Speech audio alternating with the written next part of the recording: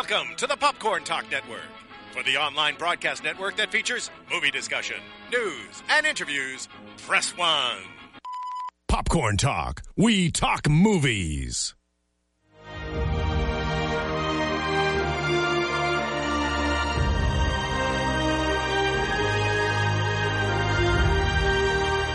From the Popcorn Talk Network, the online broadcast network for movie talk, Alicia Malone with Scott Movie Mance and the Schmoes Know. This is Profile. In-depth spotlights on the greatest filmmakers and artists in motion picture history. Hello, Profilers! Welcome to another first in our show. This is the first time we are spotlighting a directing duo, the Coen brothers. Yes. Every time we do a profile show, what you are going to get is the most fun, the most informative, the best movie show / podcast in the world with the best looking hosts, Alicia Malone and Scott Mance. This is all you need. We're going to have a great show today, Alicia Malone. I just walked in the door from Berlin. Literally just walked in the door got from off Berlin. The plane, got in my car, raced over here because I didn't want to miss out on talking about the Coen brothers. And it was actually really great on both my flights to and from Berlin. I watched a ton of the movies again for the millionth time. And it's great when you can watch a director's work or a duo's work in succession, because you start to see the style that they do all the time and the great little quirky moments. I mean, the Coen brothers have to be the most inventive directors, some of the most inventive directors working today. Like 16 movies. There's no one like them. They're able to do everything. They're able to do comedy. They're able to do drama. They're able to do crime. And even though they have all these different genres, the movies are tied together with a unique style that is all their own. You know a Coen brothers movie when you see one. You do. They repeat dialogue. They're quirky. The characters are exaggerated, but they're not over the top. There's a big difference. Yeah, they've got elements of Greek tragedy in them, film noir a lot of times, Homer's Odyssey, The Journey, moral consequences for their loser characters, very sharp, funny writing, and beautiful cinematography. Mostly because of Roger Deakins. Not all the time. The one movie that I thought was him wasn't. But it's just amazing that they use the same actors a lot. John Turturro, John Goodman, Frances McDormand, Steve Buscemi. But it's just whenever they have a new movie come out, it's an event. It's an event. Like their next movie is called Hail Caesar. It opens next February. Yeah. I mean, I can't wait for it. Can't wait. It's just, even their movies that people say aren't the best, they're still really good. Yeah, there's something about them. Even the movies that aren't up there, that are not anywhere near our Fast Five. They're still fantastic. They're still interesting to watch. And like you, I mean, I went back, of course, I watched a lot of these movies too. One of them that didn't make our Fast Five, but was a film I realized I had never seen before that I watched for the first time, was Miller's Crossing. Oh, yeah. And that's a really good film. But other films, like one of them in our Fast Five, I hadn't seen since it came out many years ago.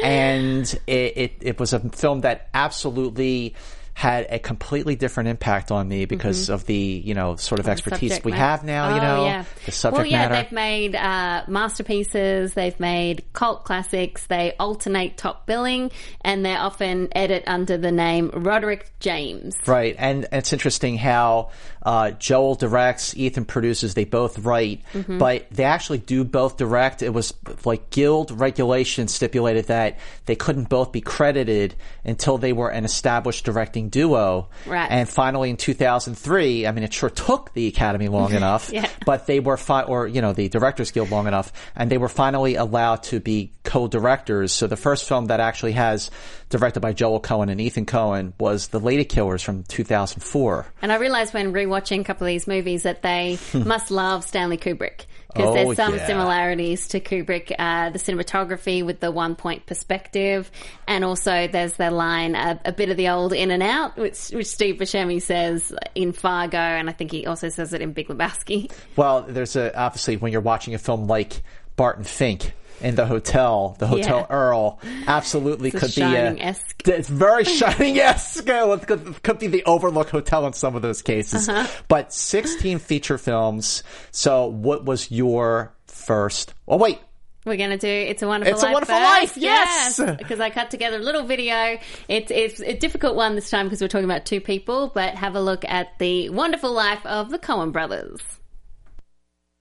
Joel David Coen, born November 29, 1954, and Ethan Jesse Coen, born September 21, 1957, were born and raised in St. Louis Park, Minnesota. After Joel saved up enough money from mowing lawns to buy a Super 8 camera, the brothers remade movies they saw on television.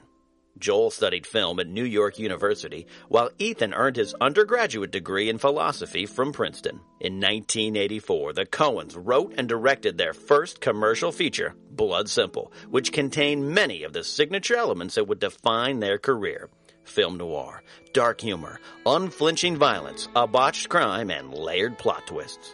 Together, the Coen brothers have been nominated for 12 Academy Awards, plus one individual nomination each. They have won 4 Oscars as a pair, including Best Picture and Best Director for 2007's No Country for Old Men. Yay! Yay. Wow. Alicia, I gotta tell you, you are an amazing editor.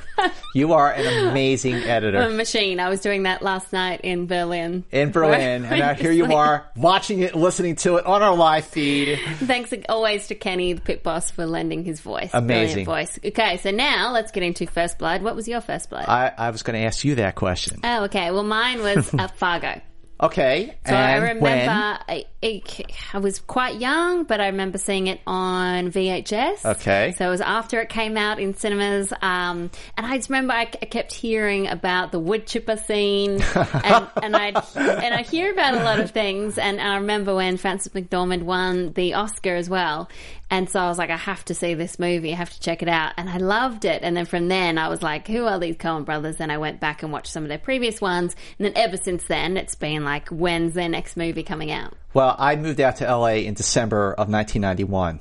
So 3 months before that, I went to the movies to see a film called Barton Fink. Oh, that's perfect. Just before you came to LA. Yeah, I was... Perfect timing. Well, it was perfect timing, but my reaction after watching that movie was, what am I getting myself into? Yeah, because, gonna be like this. You know, I remember my parents talking about Raising Arizona and Blood Simple, but I hadn't seen either of those films, and Miller's Crossing was 1990, but this was the first Coen Brothers movie I saw in the theater, and I was struck by just how ambiguous it is, how completely stylish and surreal it is. Mm-hmm. I'll never forget that. And this is only because I had seen it once until about 3 days ago. Yeah. And I had never forgotten the ending with the fire. So great. And John Goodman's character is just so like, who is this guy? Yep. And what does the hotel represent?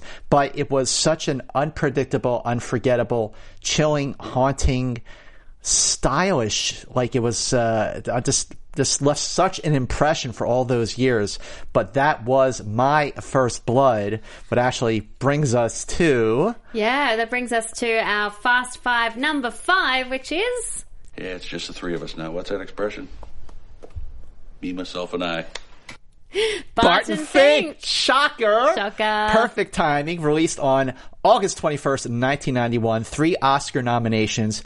Costume design, art and set design. Supporting actor for Michael Lerner. But even before it got nominated for those 3 Oscars, it swept the Cannes Film Festival, winning Best Actor for John Turturro, Best Director for Joel Coen, and it won the top prize, the Palme d'Or. And then after that, Cannes instated a rule that now no film can win more than 2 awards.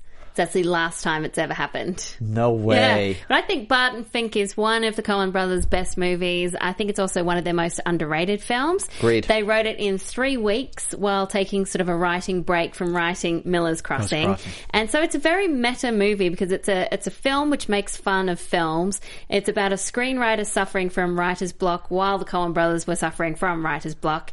And as you said before, it's really ambiguous. It's open to interpretation. The Coens say they will not explain it. It's up to everybody to say what they think of it. It's very surreal. It's like a surreal horror film. And no other movie, I think, quite captures the creative process that writers go through and the hell writers go through. Literally. Than this movie. The sounds, the design, sound design, the noises, that you feel the heat, the wallpaper peeling off. If people haven't seen gross. it, it's really so gross. have He's to trying to put movie. the wallpaper back up. Yeah. Okay, well, now that we talked about how ambiguous it is, what is your take on, what do you think it means? Well, I think it does represent the hell going inside his head when he's trying to create a story, when he's not feeling very creative. He's not inspired by the material. He has to write this film and he doesn't want to, and he's just doing it for the money. So I think it's all kind of representative. I remember when I first saw it and John Goodman's character walked in, I thought, is he a real person or is he just a figment of the imagination? So I'm going with it's all a figment. Well, this movie cost $9 million to make. It only made $6 million at the box office, so it was not a hit by any means. Even though it's definitely one of their best movies, like you said, very underrated. I think it's their most ambitious film. I think it's their most symbolic film. As for what those themes, I've guessed the writer's block, Hollywood, World War II. And then it's like starts out as a satire and then turns into a mystery. But the themes sort of I got out of it the second time around. Because it takes place in the early 40s. I thought it was a metaphor for the rise of fascism, the rise of Hitler and the Holocaust. Because the way Barton Fink, played by John Turturro, sort of buys into Hollywood, thinking he's doing like good and thinking, oh, everything's going to be just fine. There's nothing to worry about. It was sort of a metaphor for how people did not immediately see the threat of Hitler until it was too late. In fact, Roger Ebert, the great Roger Ebert, wrote in his review, he referred to it as the rise of Nazism. Barton Fink is painted as an ineffectual left-wing intellectual. He sells out while telling himself he's doing the right thing. He does not understand that fascism had a seductive appeal. Well, and one great thing about this movie is it doesn't matter if it all makes sense to you or not. And actually, some of the questions you might have about the film, you might not want answered. It's that uneasy feeling that what's in the box? What is in the box? What is in the box? It could be much worse than anything that is actually in the box. It's a very Hitchcockian thing. What movie did you think about when you were... Seven. Yes, Seven! Give it up! A high five! First of the day! Well, a lot of people on the YouTube chat right now say they haven't seen Barton Fink, so do watch it. Do watch it and let us know what you think. Yes. I also, Ethan Cohen said in 1991...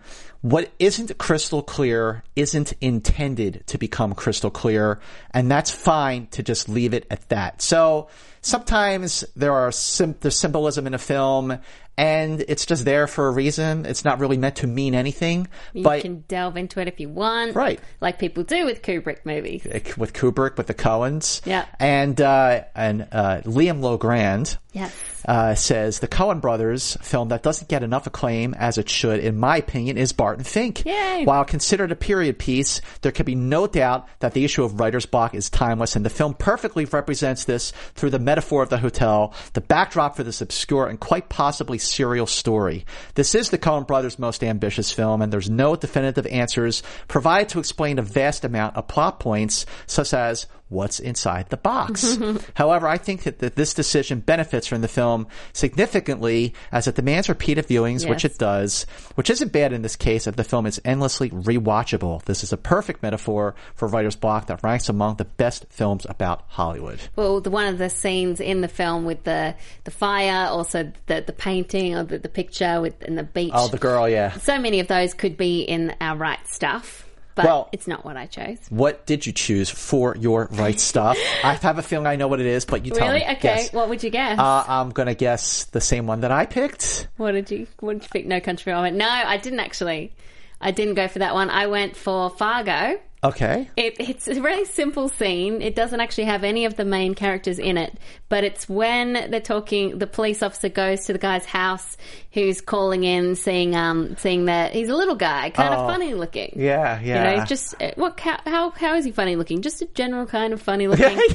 It's just idle chit chat. And the reason I love it is because of the dialogue, and I think it represents what the Coen brothers do so well with Fargo, where they use that sing-songy Midwestern accent. Yeah. And and they have the back and forth, oh yeah, well thanks a bunch. You know? You betcha. And I just like how it's just a scene out of nowhere, and it just is so fun to watch and so funny. And just that little bit shows you why that movie won Best Screenplay. Definitely did. Just little details in that movie. I thought for sure that you were going to pick... The little guy, kind of funny looking. Kind of funny. Like, you betcha. You're darn tootin'. Darn tootin'. Darn tootin'. But you went No Country for Old Men. I almost did the call it, friendo. That scene in No Country for Old Men when Anton Chigurh goes to the convenience store, the gas station, and he tells the poor, helpless guy behind the counter. He's just trying to be nice. He's just trying to be nice. Just call it. He goes, well, I'm not going to call it till I know what I'm calling it for. And then it becomes apparent to him as he's starting to sweat that his life is on the line. But here's the thing. He has a 50-50 chance of living, and that's a lot better odds than most people who run into Anton Chigurh wound up getting. Exactly. But that scene just... But you can't win with him. Everything the guy was trying, he would just come back at him. He kept coming back at him. Yeah. And he finally just said, call it. He kept saying he would not give up, and whenever he walked into any scene, you just knew that whoever he talked to was screwed. Except in another case, we'll talk about that. But there was actually another scene that I wanted to use as a runner-up. Yeah. I just wanted to mention Inside Llewyn Davis. Yeah, which I absolutely love that movie. The scene near the end of the film when he goes to see his father, and his father is demented or just completely out of it.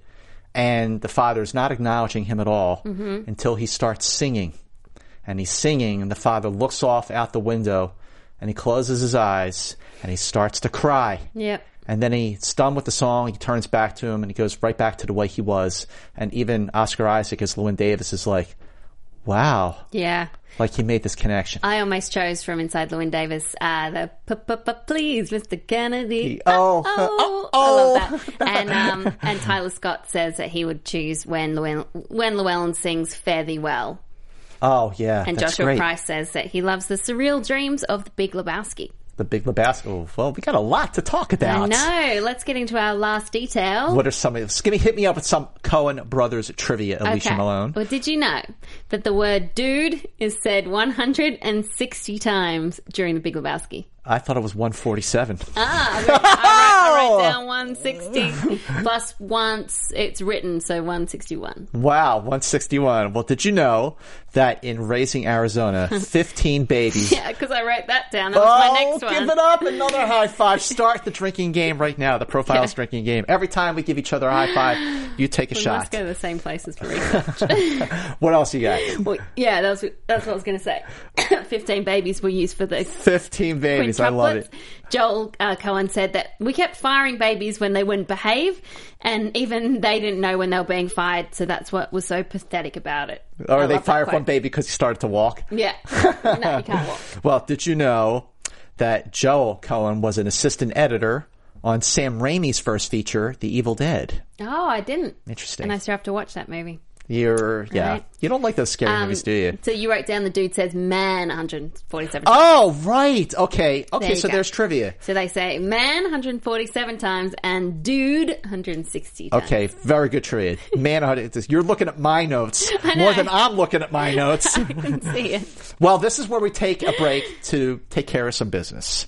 If you are watching Profiles on YouTube, if you are listening to Profiles on iTunes, what you need to do is to go to iTunes and rate Profiles, review Profiles, and subscribe to Profiles. More than anything else, because we are doing this because we love to do it. It is a labor of love. In order for us to keep doing this, we need you to rate and review and subscribe to our podcast on iTunes. At the same time, make sure you go to our YouTube channel, which is youtube.com/Popcorn Talk Network, and subscribe to our YouTube channel. Very, very important. Make sure you share both our YouTube show and the iTunes podcast with all of your friends, and make sure you have them share it with their movie friends as well. Make sure you go to our Facebook page, Profiles with Malone and Mance. This is a really, really fun page. I love checking out all the activity on our Facebook page, especially right around when we announce who our next profile is going to be. And people get excited. People talk get about their so favorite excited. movies from them. Yeah, it's great. So yes, please go to our Facebook page, join in on the fun, meet fellow film geeks, #FilmGeek, #Profile4Life. Go to our Facebook page, Profiles with Malone and Mance. Like our page. You will not regret it. It is so much fun. You can join in on the brackets. And then last but not least, make sure you follow us on Twitter, @Alicia Malone, @MovieMance, @Alicia Malone, @MovieMance. Okay. @Alicia Malone, @MovieMance, and of course, @Profiles SK, our main Profiles Twitter handle. And then some other quick things for you. There is a Podcast One survey. We love hearing from you, so keep on sending your tweets and your comments because we do read every one of them. Don't miss the chance to take our very important listener survey at podcast1.com. Your responses will help us make this show the very best it can be. It'll only take about 3 minutes of your time. And you can tell us how you really feel about the show and help us get to know you better. So do it now. Take the survey at podcast1.com. That's podcast1.com, and keep those tweets and comments coming. I love reading the live YouTube comments. And then also something pretty cool from e-host Maria Menounos. Maria, our best friend. Who's also part of this whole thing at AfterBuzz, yes. and the reason why we're here, Yes, able she to do this show. absolutely is. So now you can apply to her show Dance Battle America, which is ABC's newest competition special, from our very own AfterBuzz founder and e-host Maria Menounos and Julianne Hough from the Dancing with the Stars comes ABC special Dance Battle America. During the holiday seasons of the last 2 years, Julianne and Maria did some great dance battles via social media, and now it's been picked up, turned into a show. So they're challenging everyone in America to battle out for the chance to fly to Los Angeles and compete on the dance show. It's an opportunity of a lifetime. So if you wanted the chance to dance on network television, go to dancebattleamericacasting.com for more information how to submit your video. You don't have to be a dancing pro like Julianne Hough or Alicia Malone. Just have fun with it. That's why the dance battle got started, why it took off. So submit your dance videos now. Once Get again, your shimmings ready. that website is www.dancebattleamericacasting.com. Go now. Good work. Business Back done. to the show. We are at number 4 in our Fast Five, which is... Cincinnati? Yeah. I love this I bit. got it. What? I got it. You got Cincinnati? Yeah, you want it? Could I have it? Should I bring it in? I just love that scene, so I had to include that. Inside Llewyn Davis. I love this movie. It released December 6, 2013. Cost $11 million to make. Box office $33 million worldwide. Nominated for 2 Academy Awards. Sound mixing and cinematography for Bruno Del Bonell. Not Roger Deakins, who was their usual DP. He was off making a little film called Skyfall. Yeah. So he was a little busy. But what was shocking to me was there was no Oscar nomination for Oscar Isaac. Yeah, he was fantastic. Was so good. He's so good because Llewyn Davis is not a very likable character at all. He is desperate to be famous. He is self-centered. He's quite talented, but he's stubborn. His ego gets in the way. He uses people. He's angry because he feels bitter. unappreciated, but he has no one to blame but himself. And this won the Grand Prix prize at the Cannes Film Festival in 2013. That's where I saw it. Oh, you saw it at Cannes. So I got to see it at Cannes, and just straight away I was like, wow, it feels like a very different Coen Brothers movie because, again, it has all the style elements that they're so known for, but it's a pretty simple story. Pretty straightforward narrative, quite a short story. It's a week in this guy's life in New York in 1961, this folk singer. But it's so funny and also really sad, and it says a lot about dreams and how far you should go in order to achieve them, and what point how much do you give up for your dreams, and what point do you give up your dream? Well, on that note, all those things you said, I completely agree with. One other level that I took this movie was, here's a guy who was immensely talented, despite the fact that he was his own worst enemy, despite the fact that he was sabotaging himself. I looked at it as a metaphor for, you can have all the talent in the world, but you also have to have timing.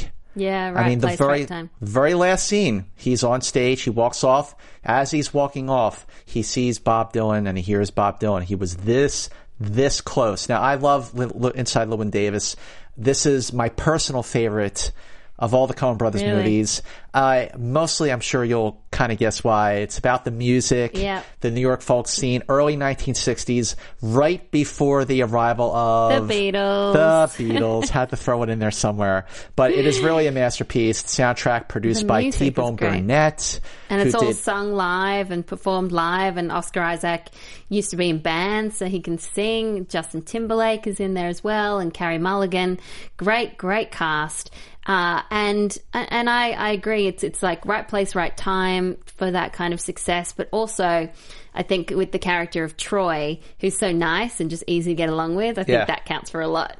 Definitely. as well. Oh, he's so nice. I know, whereas Oscar's character Llewyn with the agent, and you just heard Mel before that sound Mel. clip, like he's not very nice to him, but his agent seems a little hopeless too. But it's Carey Mulligan is so funny. She's like, I know, asshole. She keeps calling him an asshole. She gets so angry. She's so angry at him. And I love when I watch this movie, and if you've ever read the book or looked into the book, Save the Cat, which is about screenwriting, and it's about if you have an unlikable character, you have to make them do something in order to make them likable. And the example they use in the book is saving a cat. And he saved the cat. And so from that first moment, you go, okay, well, he's not such a bad guy because he actually cares about this cat and he wants to make sure he gets the cat back to the owners. I love that scene when he's on the subway and the song "If I Had Wings" is playing and the cat's just like looking out the window. Yeah, I mean, it's such a rich movie. I think there's so much depth to it. Rolling Stone, Peter Travers in his review from 2013, he said, "One thing's for sure about this raw provocation from the Coens.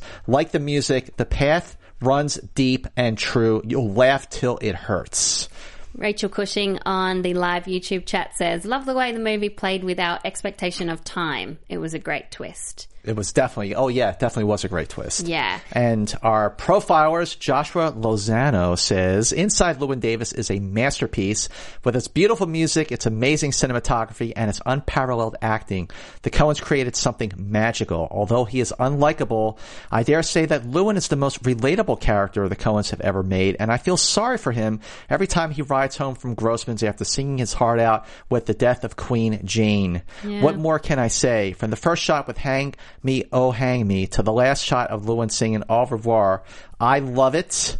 It is a film for all those who want to create and to see what happens to those who travel down a different road. Interesting. This movie is about the creative process, and so is Barton Fink. And Miles Prower, fan forever, on YouTube says, I never felt hatred for Llewyn. I felt sad that he was so good but never got his chance to get big. The harsh reality that this could happen to you, no matter how good you are, is a scary thought. Wow. I agree.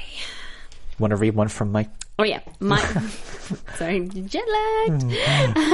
Mike Pisacano says, Inside Llewyn Davis is the most personally introspective film that the Coen brothers have made thus far. It takes them out of their usual comfort zone, and with it, they deliver an emotional punch to the gut from the harshness of reality. Through the character of Llewyn Davis, although the character of Llewyn Davis can be rather unlikable at times, once he starts playing his music, all preconceived notions that you had about him completely disappear, and you begin to see this man for what he truly is. He is a passionate, soulful musician trying to make his way in the world, but life just keeps putting him down to the point where his music is all he has left. And Oscar Isaac's beautiful music gives Llewyn a much-needed heart and soul. Again, what's a guy got to do to get nominated for an Oscar? I know, come on, He was Oscar. so good. So I mean, I would have bet the house if I had one that he would have been nominated. But, there's only 5 slots. What are you going to do? What are you going to do? Well, what we're going to do now is Quiz quiz show time to test your knowledge of the Coens. Alicia Malone. Yes. This is an easy one. Because I care. I knew you'd be jet lagged. Yeah. And you flew back from Berlin, literally got off the plane, drove here to Encino, walked in the door, boom. Here she is. Here's your question. Okay. What is the dude's favorite drink? Oh, White Russian. Or Bingo! He calls it Caucasian sometimes. Wow. Okay, well, here you go. Another one from Big Lebowski. How many scenes does the dude, Jeff Bridges, appear in The Big Lebowski? Is it A, all but 1, B, all of them, or C, all but 3? I'm going to say all of them. All of them! Yes! You are right! The Even Manta when Bites. the nihilists are eating pizza in the diner, ordering pancakes and stuff in the diner, you see in the background him and Walter drive past in a van. Far So it out, follows man. follows the film noir template, which we'll talk about later on. Far out, Far man. out. Okay, now we're going to talk about the player. The player. We haven't done this in a while. We haven't done this in a while. Favorite characters from the Coen brothers, because the Coen brothers have created some really memorable and iconic characters. No question about it. I mean, we could go on just about the characters in this movie, but of course, the character that everyone loves, the dude. The dude. man. He just wants to get high and go bowling. A most unlikely hero. Jeff Bridges, who would have thought that this movie would be just such an iconic movie, and we'll get to more of that. Who else do you have on your list? Marge Gunderson. Yep. Frances McDormand from Darren Fargo. Tootin. Darren Tootin. She's so lovely, delightful, hardworking, unlikely hero, pregnant. She loves Norm. Their relationship is so great. Sweet. Yeah. And of course, Frances won the Best Actress Oscar for this. But she's so sweet, but she's also really wise. Yeah. And very smart. Yep. And she figures it out. She figures it out. She never breaks a sweat doing it. And she then eats there's Arby's. Right. Anton Chigurh. Oh yeah. Yes. Call it Friendo, one of the best movie villains ever. You Psychopath. do not want to cross this guy's path. No. If your life depends on it, and it will. Won the Oscar for supporting actor. He is the face of death. No remorse, no sympathy. This guy is a machine. He is unstoppable. Who else you got? What about Everett? George Clooney from Oh Brother Where Art Thou. Oh, great character. Cares a lot about his hair. Yes.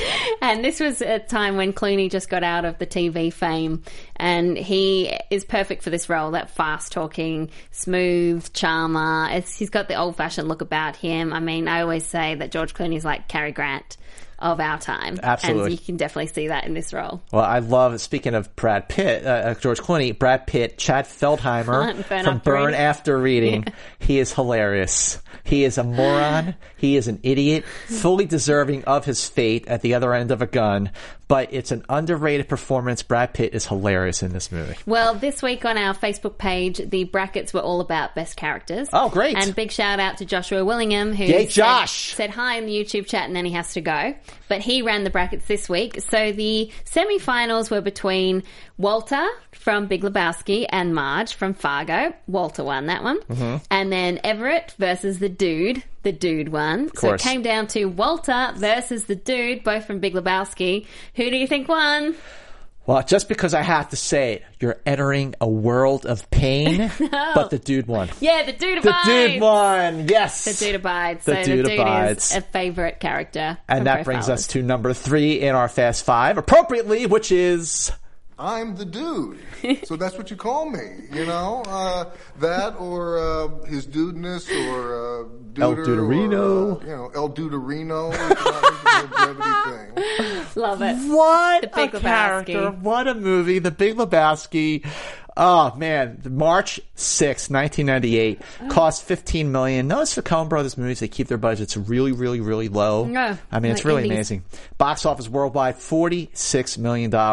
This is the Coen Brothers' funniest movie by far. It is. It didn't go very well at the box office, but it became a cult classic. How did that happen? Once it came out on DVD, I think the stoners started watching it, and then it got really famous. But it's really clever. I mean, this is a crime comedy. It's a film noir. It follows the template. It was inspired by crime author Raymond Chandler and his work. The Big Sleep. Yeah, like The Big Sleep, those classic film noirs that you would imagine Humphrey Bogart in. It follows exactly that template. Joel Cohen said, we wanted to do a Chandler kind of story, that how it moves episodically and deals with characters trying to unravel a mystery as well as having a hopelessly complex plot, which doesn't actually mean anything.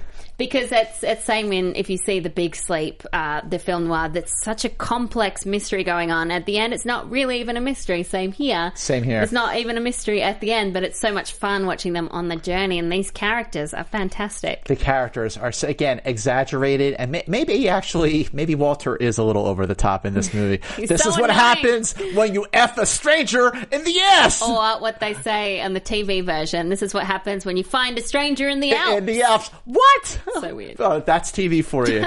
But this is what happens when you F a stranger in the air. He always has to bring it back to Vietnam, and Shomer his character Chavez is so annoying because he keeps screwing everything up. He's absolutely the guy you do not want by your side. Interesting how this movie is about bowling, but you never actually see the dude bowl.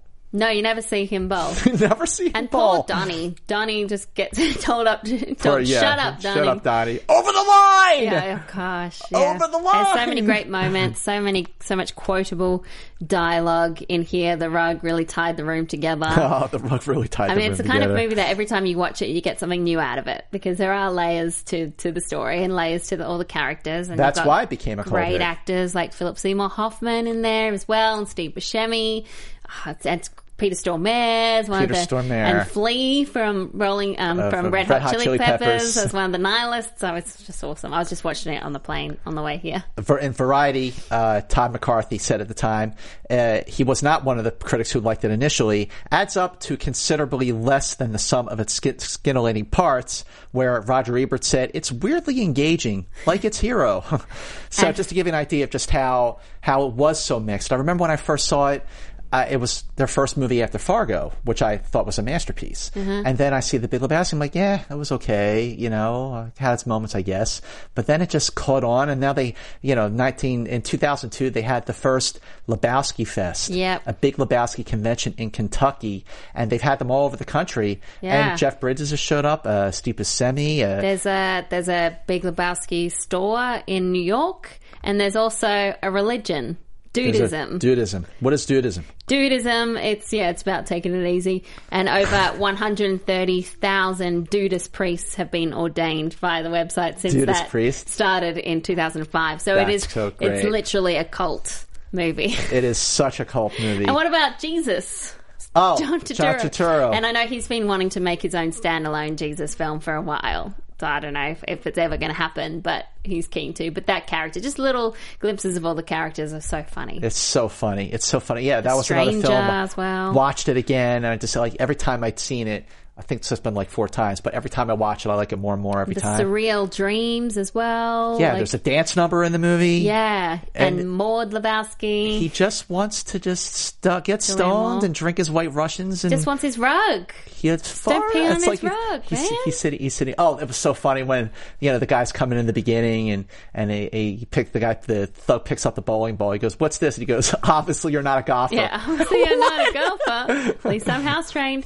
Well, Mark Tadai loves The Big Lebowski. Hi, Mark. Hi, Mark. He says The Big Lebowski is my favorite Coen Brothers film. I saw it not long after it was first released, but I just didn't get the film nor the humor in it. In fact, I didn't like the movie for years until just last year when I bought it on DVD and revisited it.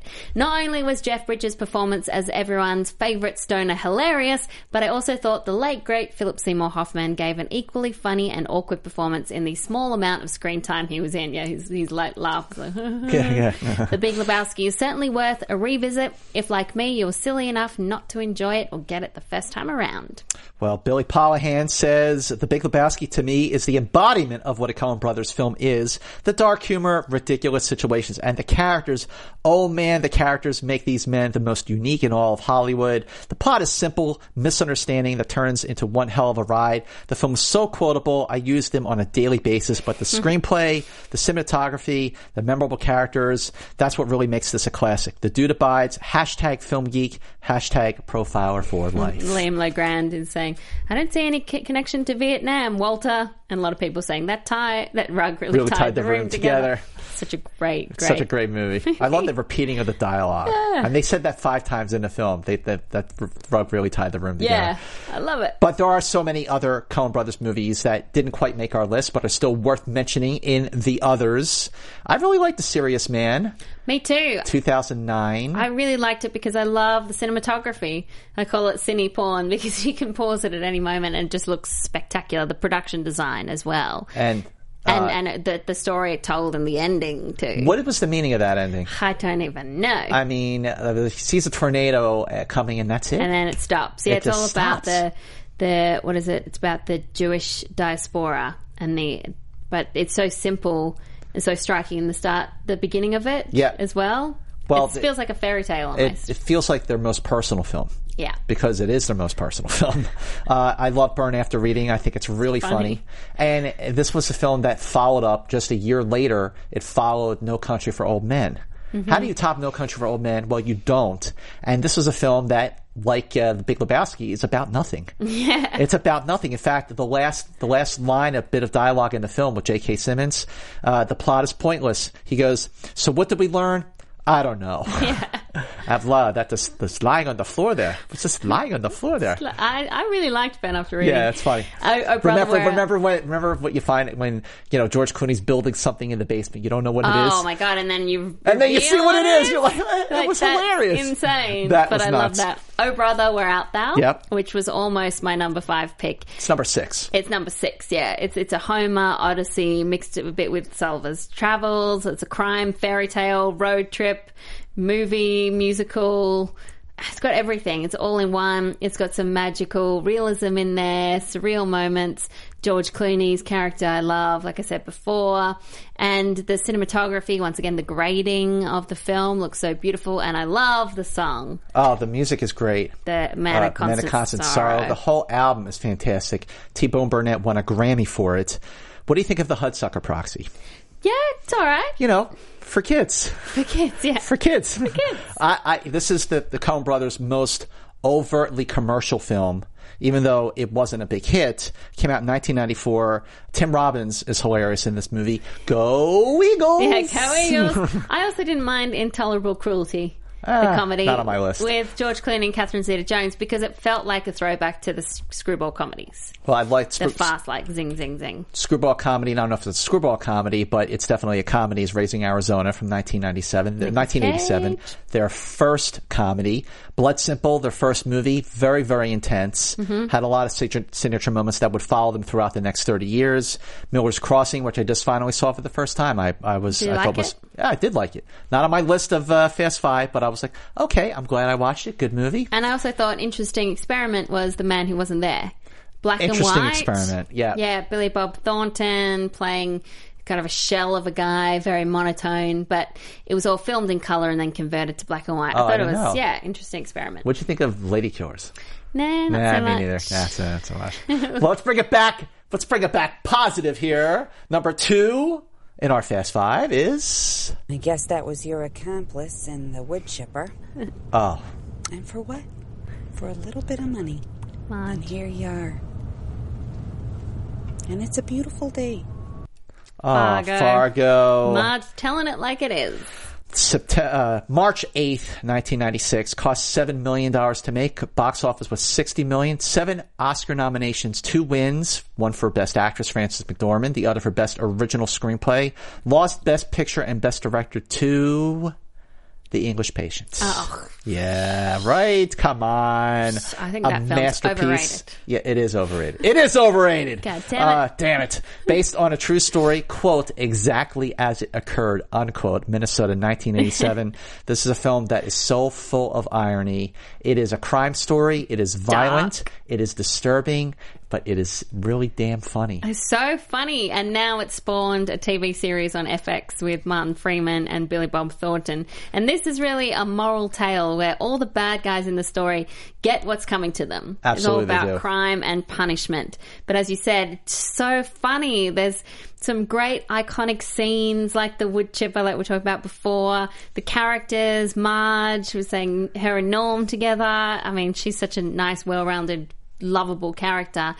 William H. Macy, I mean, every single one of his stammers was in the script, which shows you the level of detail that the Coens put into the script. Wow. And he played that perfectly, and darn tootin'. And then you have like Steve Buscemi and Peter Stormare as the criminals, who are funny but at the same time really scary and dangerous because you don't know what they're going to do next. That image, I'll never forget that image when Margie, the foot is sticking out. The foot is just sticking out of the wood chipper.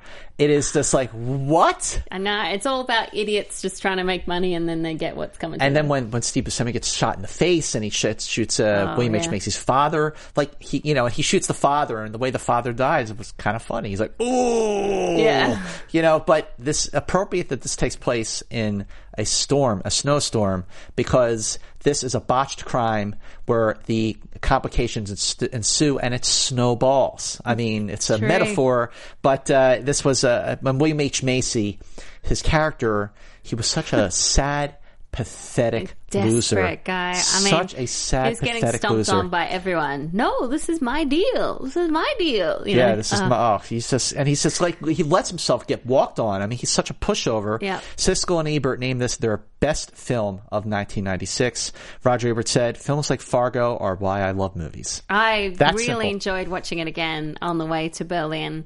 It's so great every time you see it. It's wonderful. The dialogue is brilliant. Yeah, you're darn tootin' it is. Oh, yeah. Well, Josh Price says Fargo manages to take a story about pathetic criminals, turn it into a fantastic film.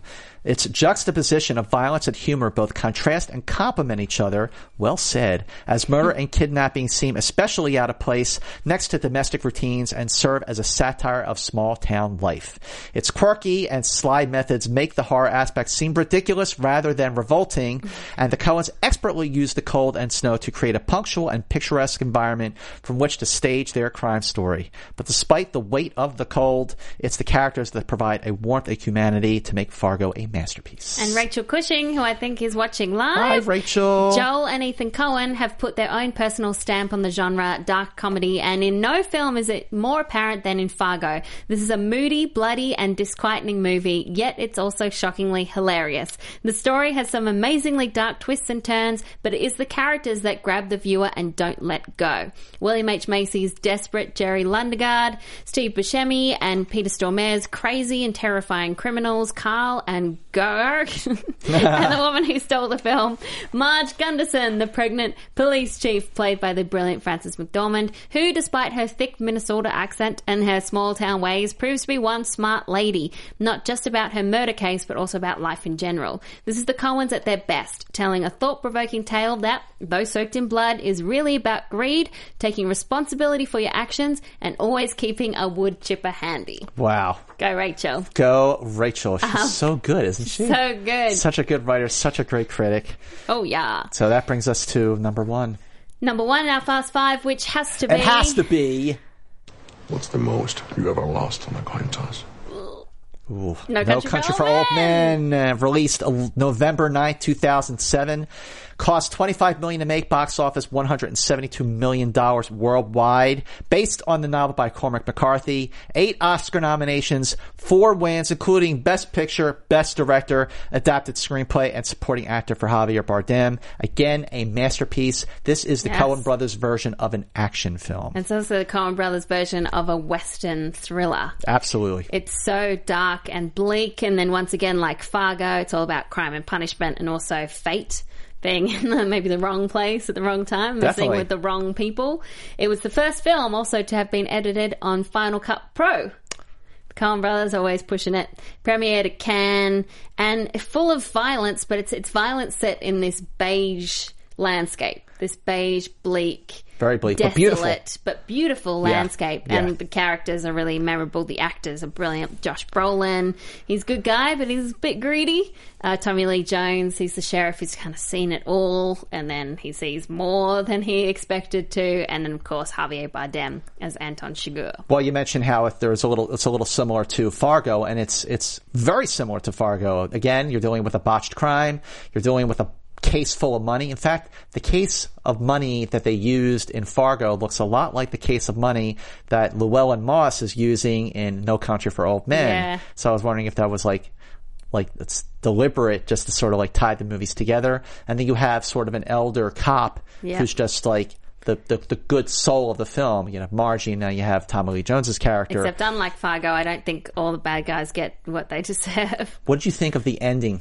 Yeah, I thought the ending in relation to whether he killed her or not. You going to say that? Well, I think he did kill her. Yeah, me too, because he doesn't like getting blood on him, and you see him walk out the door and just look at his shoes to see if he got blood on them. That's why I think he killed her. He also promised Llewellyn Moss, Josh Brolin, that he was going to kill her. And he does have, for a serial killer, he does have rules that he sticks to. Yeah, he sticks to his rules. He's very rigid in his rules. He's a man of his word. Yeah, man of his word. Man of his word. And he has an interesting haircut. Yeah, very interesting haircut.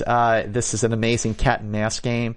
Javier Bardem's Anton Chigurh, a very unique way of killing people with that cattle gun. The whole thing is like a nightmare. It's so unnerving to watch. No Disturbing. score, except at the beginning and at the end, throughout the whole course of the film. That's why you're on edge. Very intense. Plus, it doesn't follow the usual Hollywood template, so you never know who's going to die or what's going to happen. It takes twists and turns. So remember the scene where Tommy Lee Jones goes to the crime scene at the motel? Yeah. And he goes in and he's just sitting there, and you see Chigurh in the corner with his huge shotgun with that huge silencer, and the light is shining on his face, and he's got this look of like this terrifying look on his face. Yeah. So do you think that Tommy Lee Jones knew that he was there and that it scared him?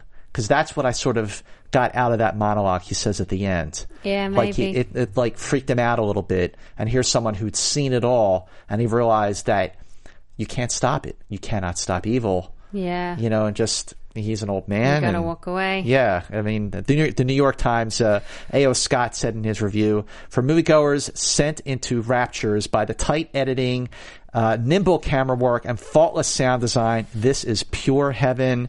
And then bringing it back to Roger Ebert, No Country for Old Men is as good as a film as the Coen brothers have ever made, and they made Fargo. Yeah. Axel on the live chat says Chigurh has a Beatles haircut. Would you agree with that? Maybe a little. bit. Yeah, the Beatles' hair was longer in the front and shorter in the back. Oh, okay. So, but it did look kind of that style. I definitely appreciate the Beatles reference. No one appreciates it more than me in this room right now. And but Tyler Myers says Roger Deakins' cinematography is beyond gorgeous. It is. It is gorgeous. So beautiful in this movie. And Joshua Willingham, he says, No Country for Old Men embodies what it means to be a new era Western. A perfect cat and mouse story. Josh Brolin and Javier Bardem work perfectly together. Chigurh is definitely one of the best villains portrayed on screen in the last decade, and the subtlety of Tommy Lee Jones's character balances out the overall feel of the film. Some people disliked the ending, which I thought was completely original and something no one saw coming. It felt like real life and a real situation. That is why I love it so much. And Nikolai Quack ends it off by saying, I love No Country for Old Men. The movie's so perfectly chilling, not just because of the suspenseful cat and mouse game between Anton Chigurh and Llewellyn Moss, but also because of the symbolism behind Javier Bardem's character. He is not just a great villain. He is literally the physical embodiment of death and misery, following Moss relentlessly and killing anyone who comes in his path. He lets nothing stand in his way. In a way, he has to kill those people, not because he likes it, but because he gets paid, or because it gets paid, but because it's just what he does. Yep. The ending of the movie with Tommy Lee Jones's monologue is great, since it sums up the themes brilliantly about the evil that we cannot control or stop. Mm-hmm. It's because of all these brilliant themes, the great direction, and the great acting that I love this movie so much. And Caitlin Bond says, don't get him started on the Beatles. And David DeSoa says, what? It's got like the Beatles or something? Yes, it is true. And Caitlin Bond also says, please tell me the next episode is on James Horner. That was such sad news about James. Very sad news. So we'll have to figure out something to do for him as a tribute. Absolutely. We'll figure something out. But before we end it off, one more bit of business again. If you are listening or watching, make sure you go to iTunes and subscribe to Profiles. Make sure you rate and review us. We really need these ratings and reviews to survive. We love doing the show, but the only way we can do that, the only way we can stick around is if you rate and review us. Whether you're watching on YouTube, listening on iTunes, rate and review us on iTunes. Go to our YouTube channel, youtube.com/Popcorn Talk Network. Subscribe and watch and share the show with everyone and have them share it with everyone too. Make sure you like our Facebook page, Profiles with Malone and Mance. We love when people chime in on all the films that they like and they join in with the brackets. It's really very, very interactive, as you can tell. We read all the comments. And we read all our tweets as well. We love when people tweet us. We love when people tweet us. At Alicia Malone, at Movie Mance, at Alicia Malone, at Movie Mance. Alicia Malone at Movie Mance. Yes, she is catching on 3 times, and that gets another high five. So yes, at Alicia Malone at Movie Mance. And one last time for the rundown. Number 5 on our Fast 5 is Barton Fink. Number 4, Inside Llewyn Davis. Number 3, The Big Lebowski. Number 2 is Fargo. You're darn tootin'. And number 1 is No Country for Old Men. Friendo. And that is a wrap. She closes her book. That's the show. I'm going to go get some sleep. She's going to get some sleep. I'm going to get a bite to eat. And we will see you next time on Profiles. Until next time, bye.